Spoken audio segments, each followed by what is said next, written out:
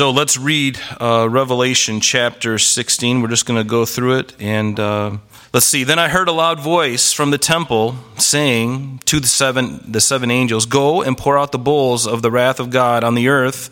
So the first went and poured out his bowl upon the earth, and a foul and loathsome sore came upon the men who had the mark of the beast and those who had worshipped his image. Then the second angel poured out his bowl on the sea, and it became blood as of a dead man. And every living creature in the sea died. And then the third angel poured out his bowl on the rivers and the springs of water, and they became blood. And I heard the angel of the water saying, "You are righteous, O Lord, the one who is and who was and who is to be, because you have judged these things. For they have shed the blood of saints and prophets, and you have given them blood to drink, for it is their just due." And I heard another from the altar saying, "Even so, Lord God Almighty, true and righteous are your judgments." And then the fourth angel poured out his bowl on the sun, and power was given to him to scorch men with fire. And men were scorched with great heat. And they blasphemed the name of God, who has power over these plagues. And they did not repent and give him glory. Then the fifth angel poured out his bowl on the throne of the beast, and his kingdom became full of darkness. And they gnawed their tongues because of the pain, and they blasphemed the God of heaven because of their pains and their sores, and they did not repent of their deeds.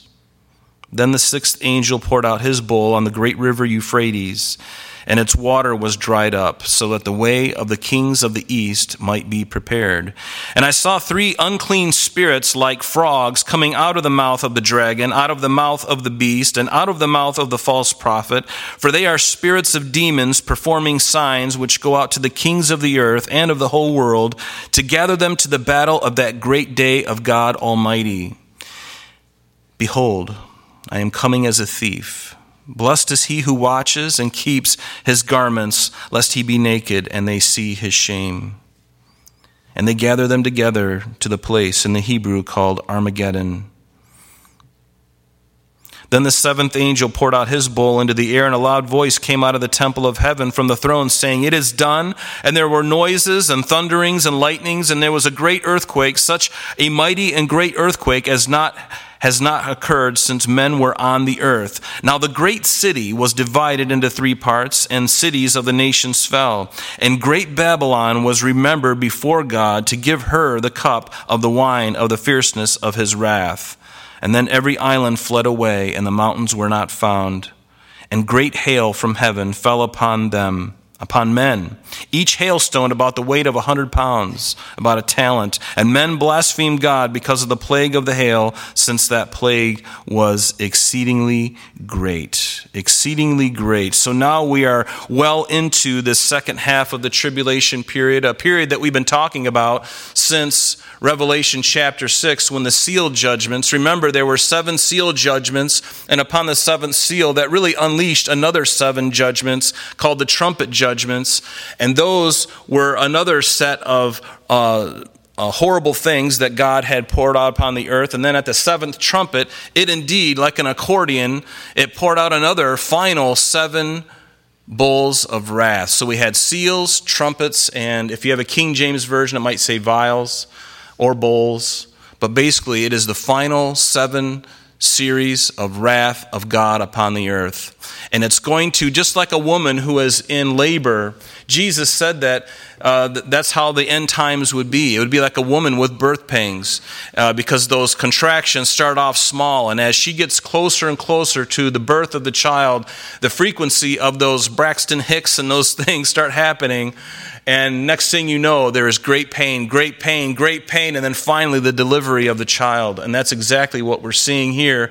And this last 7 plagues upon the earth, these 7 bowls of wrath, are going to be unleashed, and it's going to be the worst it's ever been. And not only the intensity of this is going to be very, very great. And again, why is God doing this? We know that the church has been removed prior to the Great Tribulation. We see that in chapter 4 when John says, and I heard a voice saying, "Come up here." And John, being a representative of the church, was raptured along with the rest of us, and we are with the Lord forevermore in the clouds. That's where we're received up into glory. And there we are with him, the church of God, those believers in Jesus Christ, those who are born again are taken out of the earth before the great day of wrath comes. And it is a great day of wrath. The seal judgments, the trumpet judgments, the bowl judgments upon a world that has rejected God's only means of salvation, Jesus Christ. Joshua, Jehovah Shua, God's salvation. That's literally what his name means. There's no other way to God the Father except through Jesus Christ. There's no other way. All others have tried to come up some other way through different religions, and Jesus called them thieves and liars. They tried to come up some other way, but there's only one way. And guess what? It's open for any human being that's ever been born. There's only one way. Jesus said, "I am the way, the truth, and the life. I am the only way, the only truth, the only life. No man comes unto the Father except through me." Not through Buddha, not through the Pope, not through anyone else. Only through Jesus. Amen? That is a message that people need to hear. Because it's not about us. We don't make the rules. We don't make the rules. God makes the rules. He has the right to make the rules. He created all things. In Genesis, he made the heavens and the earth. He spoke it into existence. Do you understand the craziness that is? There was nothing, and then there was something because he spoke. Do you believe that? Because science is going to challenge you. Your kids are going to come home from college and say, "I don't believe the Bible anymore, Mom, because evolution has proven itself beyond a shadow of a doubt." Are you serious? Willfully blind are all those who teach such nonsense. Ignorance. Ignorance. You better teach your kids now, because when they get into high school and college, if they go to a college, oh my Lord, help. What has happened in our country? Harvard University used to be one of the greatest universities. It started off with God being at the center, and it really was. So great theologians came out of Harvard. Now it's become a liberal cesspool, along with many other colleges. Very few left now, because they've all bought into the lie. And you're paying great money to send your child there. Hallelujah. Isn't it? They should pay you, but I wouldn't even take it. So be careful. So anyway, as we look at these 7 final bowl judgments, this puts us securely in the second half of the tribulation. This is going to be the great, now the lion is going to roar. Last week we looked at chapter 15, and that was really a prelude to this chapter. Now everything is going to break loose. All hell is going to break loose upon an earth, and it's going to be such an intensity, such an intensity. What did Jesus say? He said, he says, "There will be great tribulation that has not been since the beginning of the world until this time, no, nor ever shall be. And unless those days were shortened, no flesh would be saved. But for the elect's sake, those days will be shortened." And so we know that those days are yet ahead of us. And God is going to shorten them, because if he didn't, all flesh would be consumed on the planet. Everyone would die. That's how great the judgment of God is going to be. And that's a really hard topic to talk about. And the Bible says that judgment is God's strange work. It's not something he enjoys. He'd much rather bless. If you're a child of God this morning, it's because you gave your heart to him. He wooed you by his Spirit, and now here you are. So thankful for that. Aren't you glad that he got a hold of you when he did? I wasn't even looking for him when he came and sought me out again. He sought me out many times, and I look back at my life and I see the different times that he knocked on the door and he was there, and I ignored him for several times. Why is it that one time he got a hold of me? How is it? What a mystery it is. It's always a mystery, isn't it? But notice in Revelation chapter 15, if you remember in the very first verse, you don't have to go there. I'm just going to read it to you. And by the way, I was having some technical difficulties. Normally I have the scriptures and all this stuff up here, and I had a problem this morning, so we don't have those. I apologize for that. But in Revelation 15, what does it say? The prelude to this chapter says, I saw another sign in heaven, great and marvelous, 7 angels having the 7 last plagues, for in them the wrath of God is complete. And that means that if the bowl judgments make it complete, it stands that there was wrath before. And we know this because we looked at the seal judgments and the trumpet judgments, but there are those who believe that somehow the church has to go through the tribulation and that we're raptured at the midpoint. But this clearly says that we are that wrath had begun prior, and now it's going to be finished. Does that make sense if you follow the logic through? Because God has not appointed his church to wrath, but to obtain salvation. Remember that. It's not just because we deserve to be raptured before all hell breaks loose on the earth. I don't deserve it. I never could deserve it. But I'll accept it. You know why? Because the Bible tells me so. It's really convenient, isn't it, to be raptured before all these things happen. And the world, they can say what they want. Oh, he's just your crutch. Oh, that's really nice, pie in the sky kind of stuff. Well, guess what? It is pie in the sky, and thank you very much. And I'll take it. Make no apology about that, because it's going to come to pass. As sure as you're sitting in your chair this morning, it will happen, and it's going to happen, and it's before us yet. So be encouraged, and make no apologies for what God has said in his word. The world doesn't like it, but the world needs that same message that you and I received. Amen. So be vocal about your faith. Get out there and tell people. Don't allow yourself to get cold. It's so easy when things start getting really ramped up like they are right now to everyone to just kind of close in and shut the doors and just close off your heart and just say, forget it all. But don't let it happen. And I say that for myself as well. It's something we need to always be on guard of, not letting our love grow cold. The love that God placed in you by his Spirit. So in verse 1 it says, I heard a loud voice from the temple saying to the 7 angels, go and pour out the bowls of wrath of God on the earth. And notice the command to pour out the bowls of wrath is coming from the throne of God. This is not some happenstance. This is a very direct command. And notice it's not a quiet voice, but it's a loud voice. The Greek word is megalos, which means mega, right? That's what it means, mega. It's a loud voice. And I love the fact that God's wrath is shown to be measured in the book of Revelation. It's not just some kind of angry tyrant in the sky who's just throwing down lightning bolts like some kind of Greek god who's angry because he's not worshipped. God doesn't need any of us. But he's pouring out his wrath, and it's measured. Did you ever notice that? It's measured. It's very methodical. And you would think that natural man would say, you know what? I see this. And during the time of this great tribulation, you'd think that people would wisen up. But what happens? They blaspheme God, and they do not repent of their deeds. Such is the heart of man, isn't it? It's kind of scary, isn't it?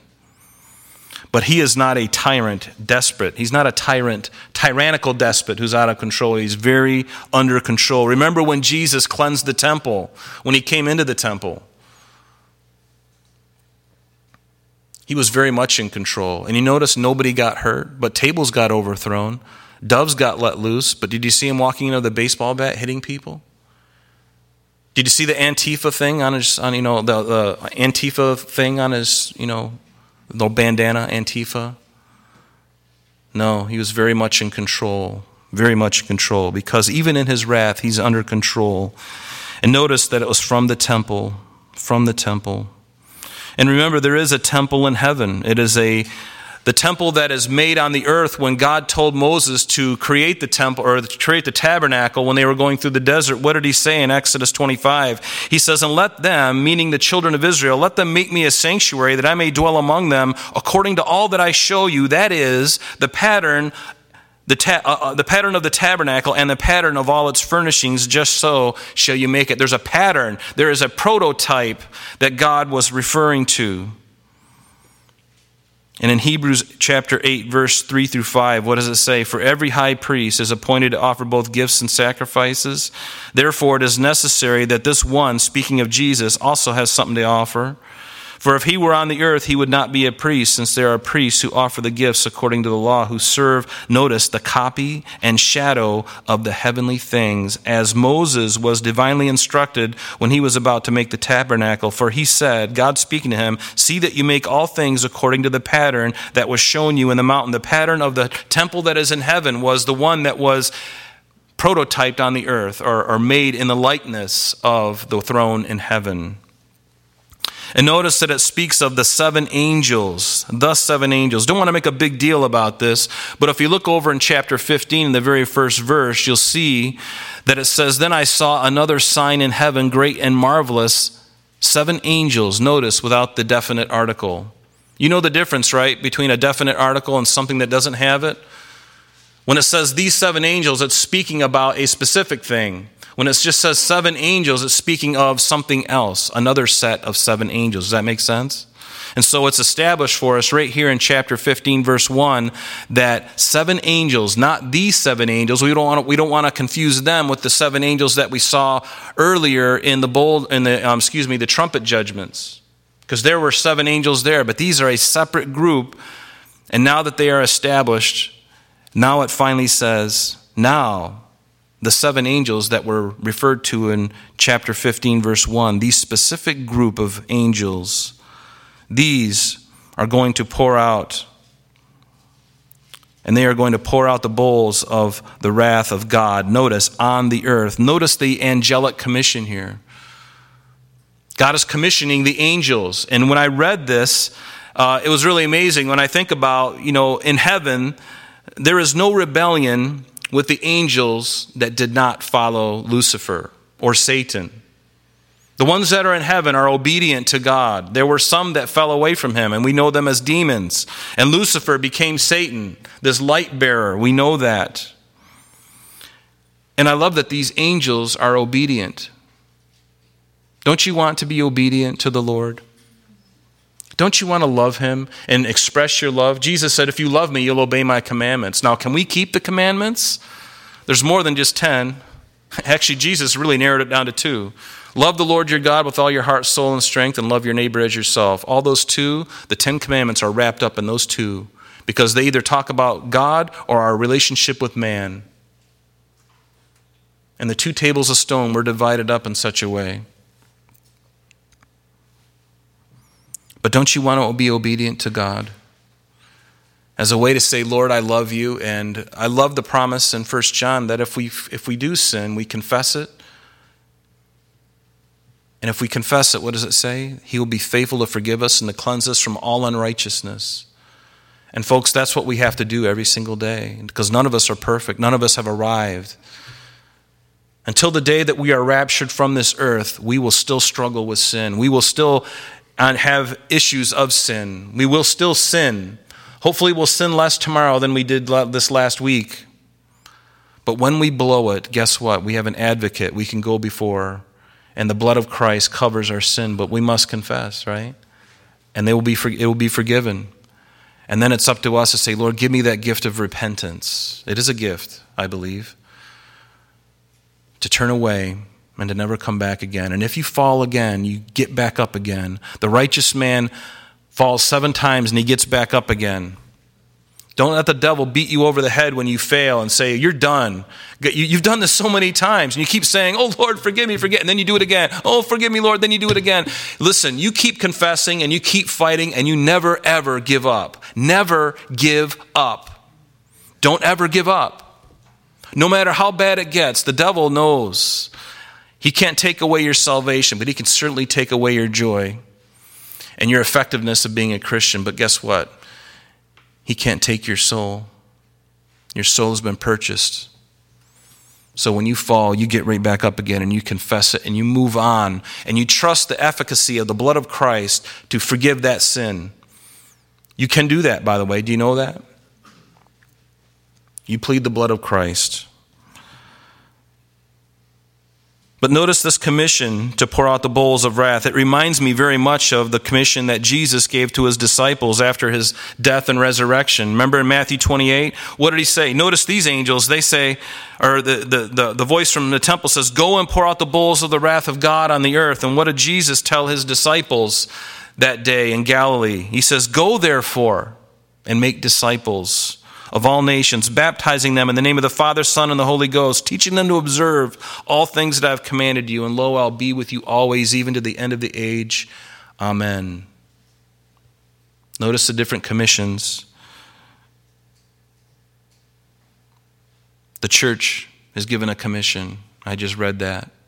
And then finally, after the church is removed and toward the end, the latter part of the Great Tribulation, now there is another commission, an angelic commission. God commissions them to go and to pour out the bowls of wrath upon the earth. And notice, and so the first went and poured out his bowl upon the earth, and a foul and loathsome sore came upon the men who had the mark of the beast and those who worshipped his image. Remember, there's a time coming in the tribulation where anyone who wants to buy or sell is going to have to take a mark on their hand or in their forehead in order for them to buy or sell. And that will also be an allegiance to the one. Okay? You got to remember that. Now, we're going to be gone. If you're a believer, you're going to be gone. You're not going to be here during this. But those who take the beast will be damned. There'll be no going back after they receive that mark.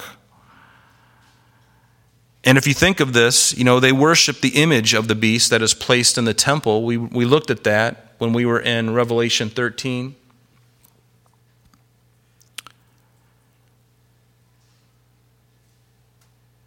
And this is very reminiscent of the sore that was placed upon them. We saw the very same thing in the sixth plague that God poured out upon the Egyptians. Remember when the children of Israel were in Egypt? God was pouring out 10 different plagues upon Pharaoh, upon 10 different gods that they worshipped, to show the impotence of those gods and the supreme authority that God had over all of his creation. What did it say in Exodus 9, verses 8 through 9? It says, the Lord said to Moses, take yourselves handfuls of ashes from a furnace, and let Moses scatter it toward the heavens in the sight of Pharaoh, and it will become fine dust in all the land of Egypt, and it will cause boils that break out on sores on the men. Very similar, this bowl of wrath that we're talking about now, based on what has happened in the past. God often uses his nature and things of nature to bring about his bidding. And notice it was those who worshipped his image. Worshipped his image. Didn't God establish that in the 10 Commandments? What did he say in Exodus 20? What was the very first thing? You shall have no other gods before me. You shall not make for yourself a carved image. And now here they are in the tribulation period, worshiping an image in the temple of God, of this Antichrist, this image that represents him. But God had spoken hundreds and a few thousand years ago. You shall not make for yourself a carved image, any likeness of anything that is in heaven above, that is in the earth beneath, that is in the water under the earth. You shall not bow or serve them. How clear could it be? And then what did he say when Moses was getting ready to bring the children of Israel after they came out of Egypt and they had gone through the 40 years in the desert? As they were standing there at the Jordan, remember, Moses is rehearsing for them the history. And what does he tell them in Deuteronomy 28, verse 15? He speaks about the curses or the blessings of obedience and the curses of disobedience. And what was one of the curses of obedience? There are many, but look at this one. But it shall come to pass, if you do not obey the voice of the Lord your God, to observe carefully all his commandments and his statutes, which I command you today, that all these curses will come upon you and overtake you. And there's a whole bunch of them listed there, but one of them is in verse 27, which says this: the Lord will strike you with boils of Egypt, with tumors, with the scab, and with the itch from which you cannot be healed. Very similar to what we see here now in the end of the age as God is pouring out his wrath. And Satan has always wanted to be worshipped. To put an image up in the temple, midway through the 7-year period that we call the Daniel's 70th week, the Great Tribulation. In Isaiah 14, the heart of Lucifer has not changed. For what did he say? I will ascend into heaven.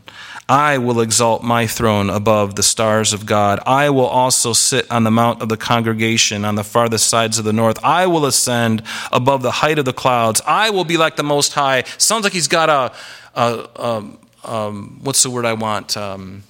He's got an esteem problem. I, the 5 I wills of Isaiah 14. This is what I'm going to do. I'm going to do. Does it bother you when all they talk about is themselves? He would write an autobiography of himself every year and talk about himself. That's what Satan would do. Look what I've done. He's always wanted to be worshipped. Notice now in verse 3, the second bowl is now turned and poured upon the earth. The second angel poured out his bowl on the sea, and it became blood as of a dead man. And every living creature in the sea died. Underlined, every living creature. And why do I say that? Because this judgment sounds similar to the one that we saw in Revelation 8, and it also sounds very similar to the 10 plagues of Egypt. Let's first look at the one in Exodus. This was the very first of the 10 plagues. What did Moses do when he stretched out his rod upon the Nile River? It became as blood. And that's recorded for us there in Exodus 7, beginning in verse 20. But what does it say in Revelation chapter 8 when it speaks of the second trumpet? In fact, you're going to find that these bowls and trumpet judgments almost go along with each other, but there is something that is done in part in the trumpet judgments, and then there's something that is completed and finally finished in the bowl judgments. And you'll see what I mean right now. In Revelation 8, verses 8 and 9, it's the second trumpet judgment. Not the bowl judgment, but the second trumpet judgment. Notice what it says. The second angel sounded, and something like a great mountain burning with fire was thrown into the sea. And notice, a third of the sea became blood. And a third of the living creatures in the sea died, and a third of the ships were destroyed. But what does it tell us in the verse that's before us? Every living creature in the sea. It became blood as of a dead man. Every living creature in the sea died, not just 1/3. So now God is upping the ante, if you will. He's increasing the intensity. The throttle now is not halfway, it's full bore. It's all the way to 10. And he's pressing it so hard, it's even stretching to 11. But notice that this judgment now is universal rather than just in part or by a fraction. And notice in verse 4, the third bowl. The third angel poured out his bowl on not only the sea, but the rivers and the springs of water, and they became blood. When we compare that to the third trumpet, it's kind of interesting. The third trumpet in Revelation 8, verse 10 says this, that the third angel sounded, and a great star fell from heaven like a burning torch, and it fell on a third of the rivers. Notice, a third of the rivers, and on the springs of water. But now, in this last bowl judgment,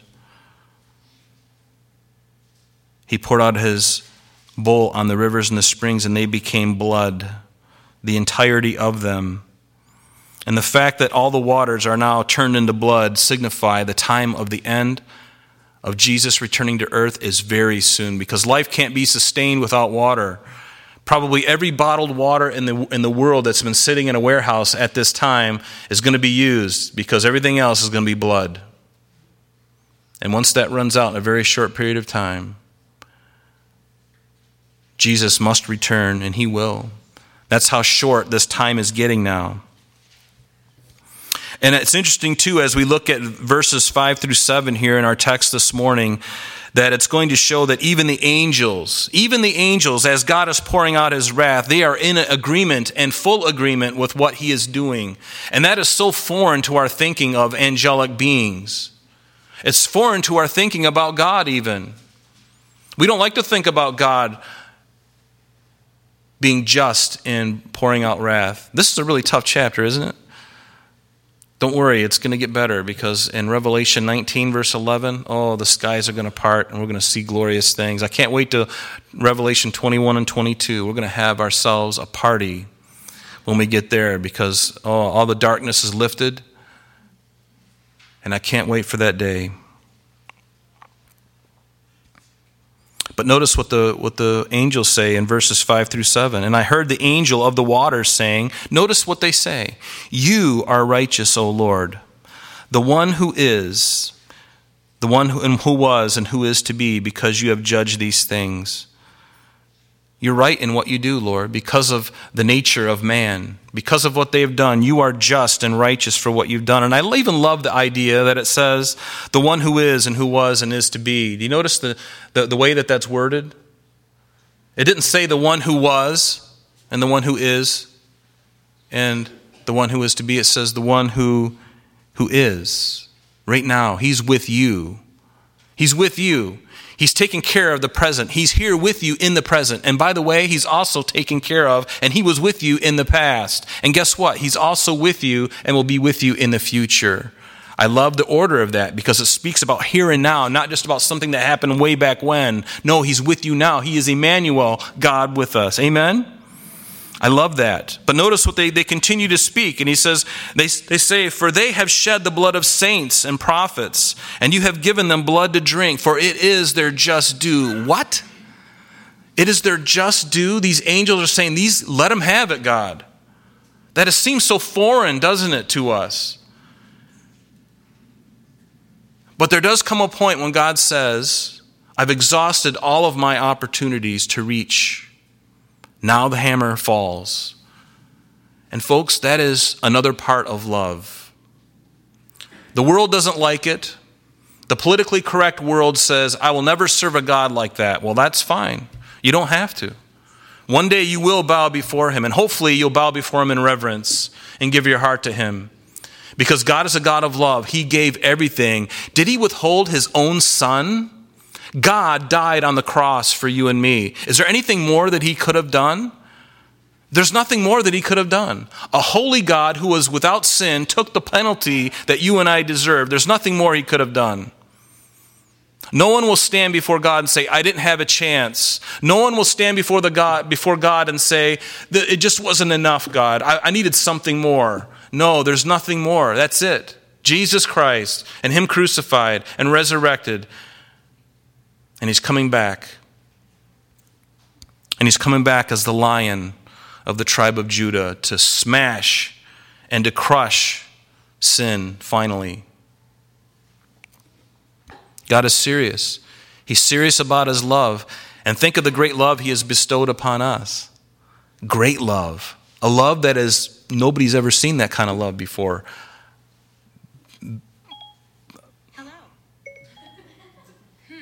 Go away. Trouble hearing you.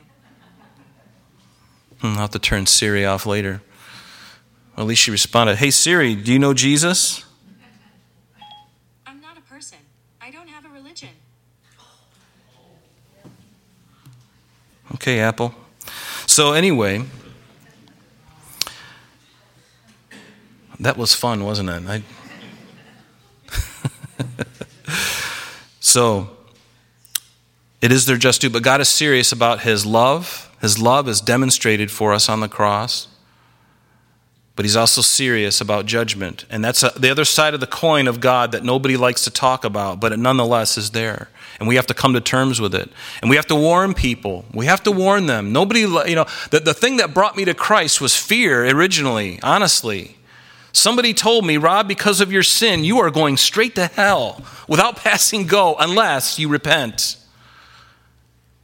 I was involved in all kinds of stuff, and I had somebody who had the guts, a Christian who had the guts to tell me, Rob, you're in serious trouble.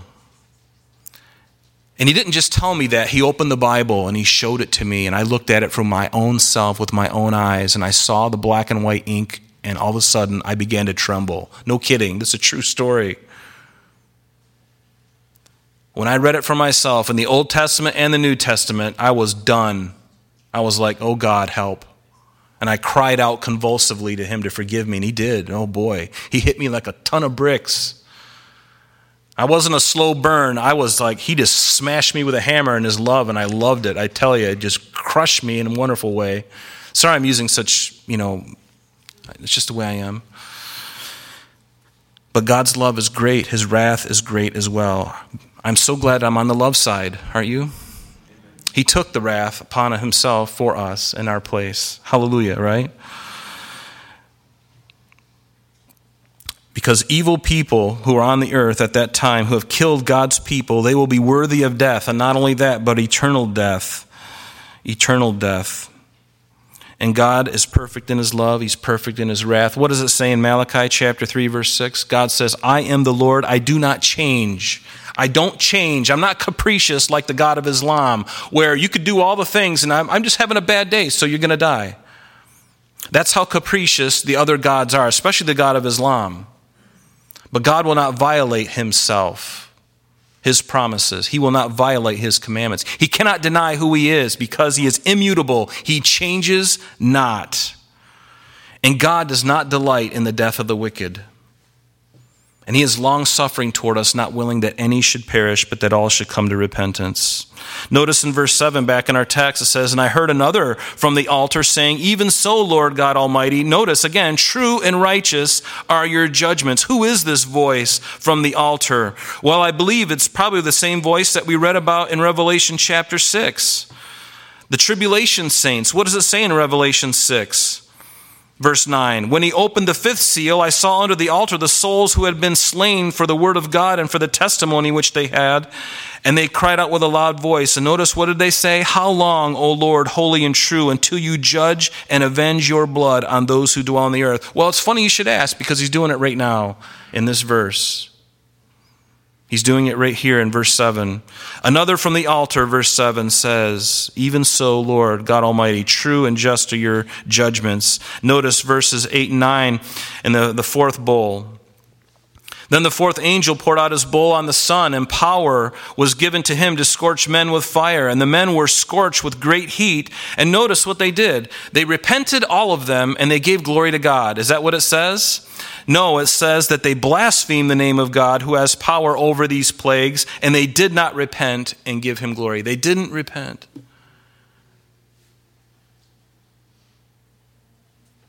Sounds a lot like Pharaoh. Remember the judgments of Pharaoh? Each successive plague that came against Egypt, the Bible says after that plague, and Pharaoh's heart was hardened. You know, Pharaoh hardened his heart. Pharaoh hardened his heart. And there got to a point, and I think it happened 3 times in those 10 plagues, where it says that God hardened Pharaoh's heart. What is the idea behind this? There's a point where we harden our heart, and we harden our heart, and God says, is that really what you want? Do you really want to live with a hardened heart? And then he says, I will give you a hard heart. I will let you have your hard heart. What a horrible thing for anyone to hear from God Almighty. But such is the heart of man. What does it say in 1 Timothy? It says, the Spirit expressly says that in the latter times, which we live now, folks, some will depart from the faith. Notice, giving heed to deceiving spirits and doctrines of demons, speaking lies and hypocrisy, having their own conscience seared with a hot iron. Do you know what happens when you throw a steak on a grill at high temperature? Which you should do, by the way, if you're grilling a steak. You turn the grill all the way up to high, you sear it on both sides for at least a minute, and then you turn the heat down, and then you get your markings. I know this. But when a conscience is seared, all that putrescence that's inside gets sealed up. And there comes a point where your conscience can get seared when you will not hear the truth. You'll depart from the faith, giving heed to seducing spirits and doctrines of demons, and people's consciences, even today, are being seared because they refuse to see the truth right before them. It's like they would rather go along with the group and continue to be deceived and to deceive, be deceived and to deceive, than to see the truth. It's happening right now. People are choosing to not see the truth. And this goes more than just the gospel. People are choosing not to see.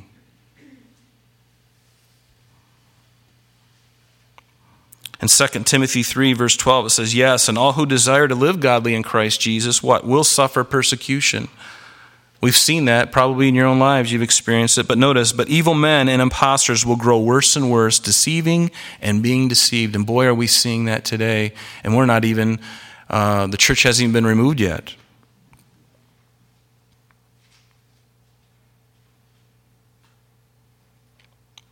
And we look here at this fourth bowl of wrath, and we see it is very similar to the fourth trumpet. Because the fourth trumpet in Revelation 8 verse 12 says this, that then the fourth angel sounded, and a third of the sun was struck, a third of the moon, a third of the stars, a third of them were darkened, a third of the day did not shine. But now it's completely different.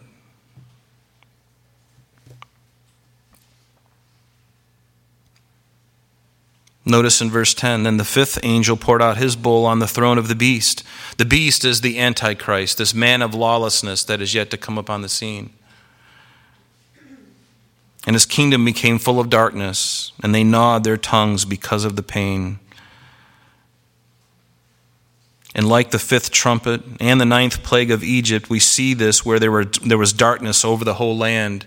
You can read Revelation 9 verses 1 and 2. It just talks about these angels, these demons being released on the earth at the time of the tribulation. And the sun and the air were darkened because of the smoke that arose from that. And we see that in the ninth plague of Egypt, that there was a darkness over the whole land, a darkness that could be felt.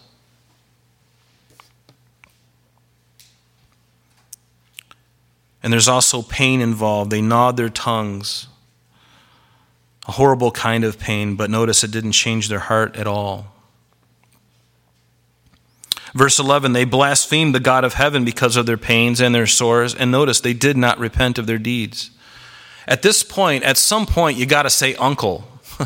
You know, have you ever been wrestling with somebody and they take your arm and they twist it behind your back and you're laying on the floor and they keep pushing it up toward your head, and pretty soon you start to feel the ligaments in your arm give, and you're like, uncle, I give, you know. You'd think that people would be doing that. But again, such the heart of man. Is there anything good within man? You probably came here this morning thinking, I want to hear a real feel-good message. And unfortunately, there are a lot of churches teaching feel-good messages and avoiding this stuff. But isn't not the Word of God? Doesn't it all deserve our attention? Every single last bit of it. I'd even read the preface to the King James Version to you. It's not inspired, but the rest of it is. Read the whole thing. Everything is important.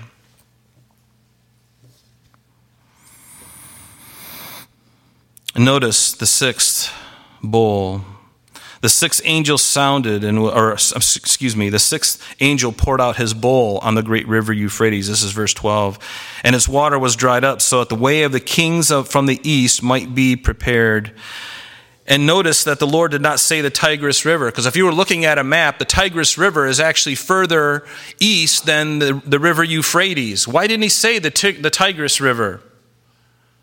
Why didn't he say the Tigris River? Well, the Tigris River is not as long as the Euphrates, and the Euphrates actually stretches, it's further west of the Tigris River, and goes up further north and dips over close to the top of Syria and those areas like that. And so this river has to be dried up for the kings of the east, whoever they are, these armies of the Antichrist. They're going to be coming in from the east, and they're going to come down from the north, and they're going to go right down the Jezreel Valley, starting at Mount Megiddo in the Valley of Armageddon. That's what Armageddon is. It's a name of a place, and I wish this thing was working, because I would have shown you some pictures that we took when we were there recently at Armageddon.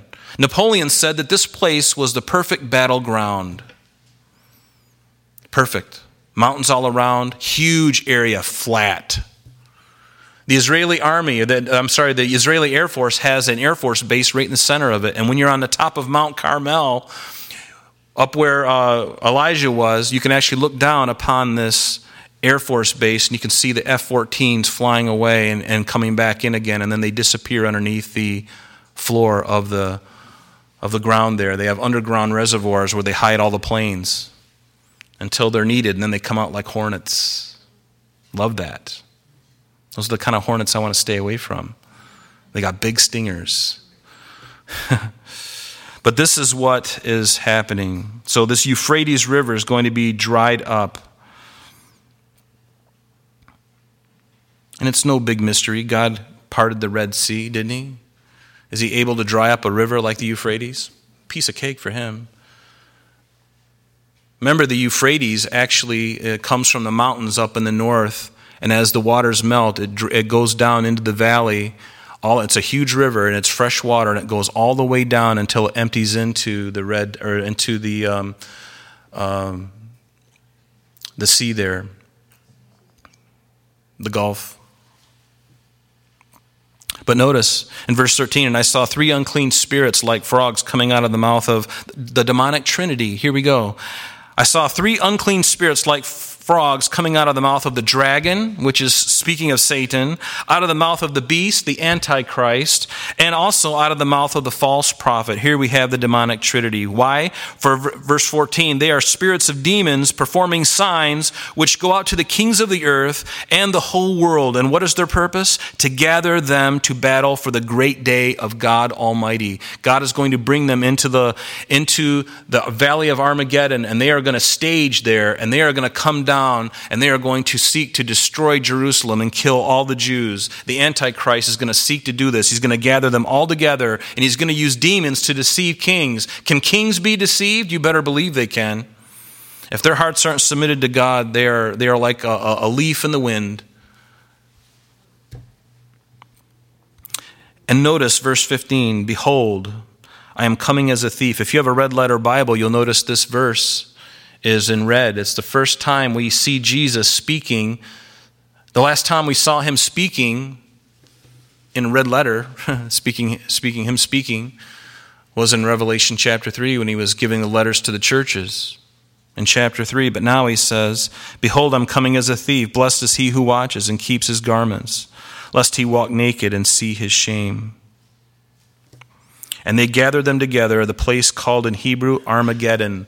Har Megiddo. Har Megiddo is literally a mountain or hill in Megiddo. And there's a place called Tel Megiddo in Megiddo. And again, it's a place where many things happened at this place.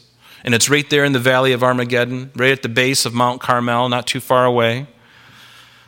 But it was here that a number of things happened, among which Elijah killed the 450 prophets of Baal right at the base of this mountain. Solomon had Megiddo as one of his chariot cities, and you can visit that. We saw it, didn't we, when we went there? His stables were there where he kept his horses. And the Old Testament talked about a chariot city, and we see remnants of that today. And we know that Josiah was also killed in Megiddo.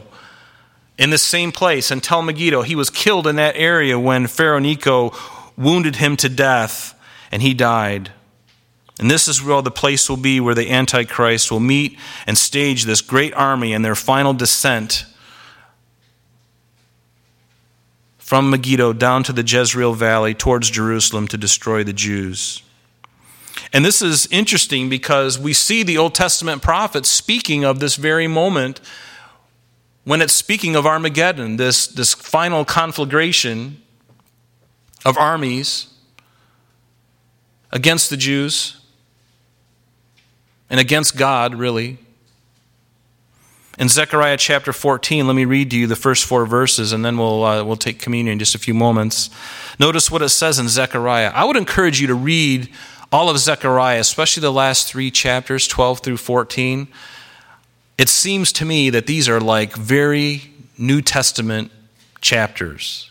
And I think you'll understand why. What does it say in Zechariah 14? Behold, the day of the Lord, this day of wrath, the Lord is coming. The day of the Lord is coming, and your spoil will be divided in your midst. For I will, notice God speaking here, I will gather all the nations to battle against Jerusalem. Who is drawing them? God is drawing them. But they are operating on their own volition. Do you understand?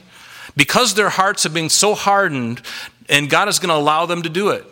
And he's going to draw them, and he's going to bring them right to that place. And he's going to bring them right into that Jezreel Valley that goes all the way from the north of Israel, right down the valley, right in the center of Israel. There's a fault line there, and there's mountains on each side. It's a great place to just come straight down and sack Jerusalem. And that's exactly what they're going to do. But notice what it says. God says, I will gather all nations to battle against Jerusalem, and the city shall be taken. So it's not going to be completely impregnable. God's going to rescue them, but the city will be taken, the houses rifled, the women ravished. Half of the city will go into captivity, but the remnant of the people shall not be cut off from the city. And then the Lord will go forth and fight against those nations. This is when he comes in his second coming. When he comes in his second coming, believe me, it's going to be, no one's going to be able to stand before him. The Lord will go and fight against those nations as he fights in the day of battle. And in that day, his feet will stand on the Mount of Olives, which faces Jerusalem on the east. We were there, remember? We were there right there on the Mount of Olives as we looked across the Kidron Valley to the Temple Mount. And the Mount of Olives shall be split in two. That's a pretty big mountain. From the east to west, making a large valley. Half of the mountain shall move toward the north, toward the south. This is going to be a pretty seismic thing that's going to happen. What does it say in Zechariah chapter 14, in the 12th verse of that same chapter? And this will be the plague with which the Lord will strike all the people who fought against Jerusalem. Their flesh shall dissolve while they stand on their feet. Their eyes shall dissolve in their sockets. Their tongues shall dissolve in their mouths. It shall come to pass in that day that a great panic from the Lord will be among them, and everyone will seize the hand of his neighbor and raise his hand against his neighbor's friend. There's going to be such a confusion at this time as these armies come down that there's going to be a point where they're going to get confused. There's going to be so panicked that they're going to start fighting against each other. Amazing. You can look at Joel chapter 3 and the first 2 verses of that as well. But notice, then the seventh angel poured out his bowl into the air, and a loud voice came out of the temple of heaven from the throne saying, "It is done, it is completed, it is finished." And then chronologically, right here is where really Revelation 19 begins, because right when he says it is done, the next thing that's going to happen is the return of Jesus. And we're going to see that in Revelation 19, verse 11, through the rest of the chapter. But right here is where this ends. The rest of the things that we're going to read now, including chapters 17 and 18, over the next couple of weeks, are really just material telling us about Babylon, because Babylon is going to be rebuilt again. It hasn't been rebuilt. It's been laying in ruins, but it's being rebuilt. Saddam Hussein built a lot of it. But notice now in verse 18, and there were noises and thunderings and lightnings, and there was a great earthquake, such a mighty and great earthquake as had not occurred since men were on the earth. I wonder what the seismic is, the seismometer, or whatever that thing is, the seismograph. I wonder what it's going to say. 20.5? The great city was divided into 3 parts. We believe that's probably speaking of Babylon. It could be Jerusalem, but probably not. It's probably Babylon. And the cities of the nations fell. And notice, and great Babylon was remembered before God to give her the cup of the wine of the fierceness of his wrath. Babylon will be the seat of the Antichrist, the city of this beast, this man of sin. And then every island fled away, and the mountains were not found. And great hail from heaven fell upon men, each hailstone about the weight of a talent, about 100 pounds. Have you ever seen 100-pound something coming flying out of the sky? Comets? Usually it gets burned up in the atmosphere and it doesn't make it into the earth, but God's going to see fit to change things so that these 100-pound weights, whatever they are, they could be asteroids, comets. And notice what happened. Men blasphemed God because of the plague of hail, since that plague was exceedingly great. We saw the same thing in Sodom and Gomorrah in Genesis 19. They did not repent, and God brought hail, blood and hail, brimstone.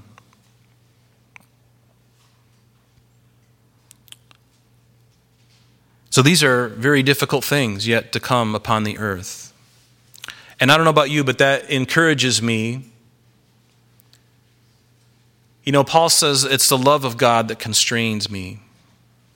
The love of God. And again, this message has been recurring because it's important that we understand as the church, as we read these things and we know what's coming, we ought to warn others. Judgment is coming, but God is a great God of love. Never forget that. See, to tell them that, oh, come to Christ and all your problems will go away, it's not true. Sometimes problems begin when you give your heart to Christ. Then you're no longer a casualty in the battle. Now you're on the front lines. Now you see it. right? But never forget God's love, but always tell them the truth. And the truth is that there are two sides to this thing. Because I've sinned, I deserve judgment. But thank God that He died for me, that I will never have to see judgment because of what He did. See, that's the good news. That's why these chapters are important for us, even though we won't be here physically to see them. Let's stand together and let's pray. And when you're ready, we're going to take communion.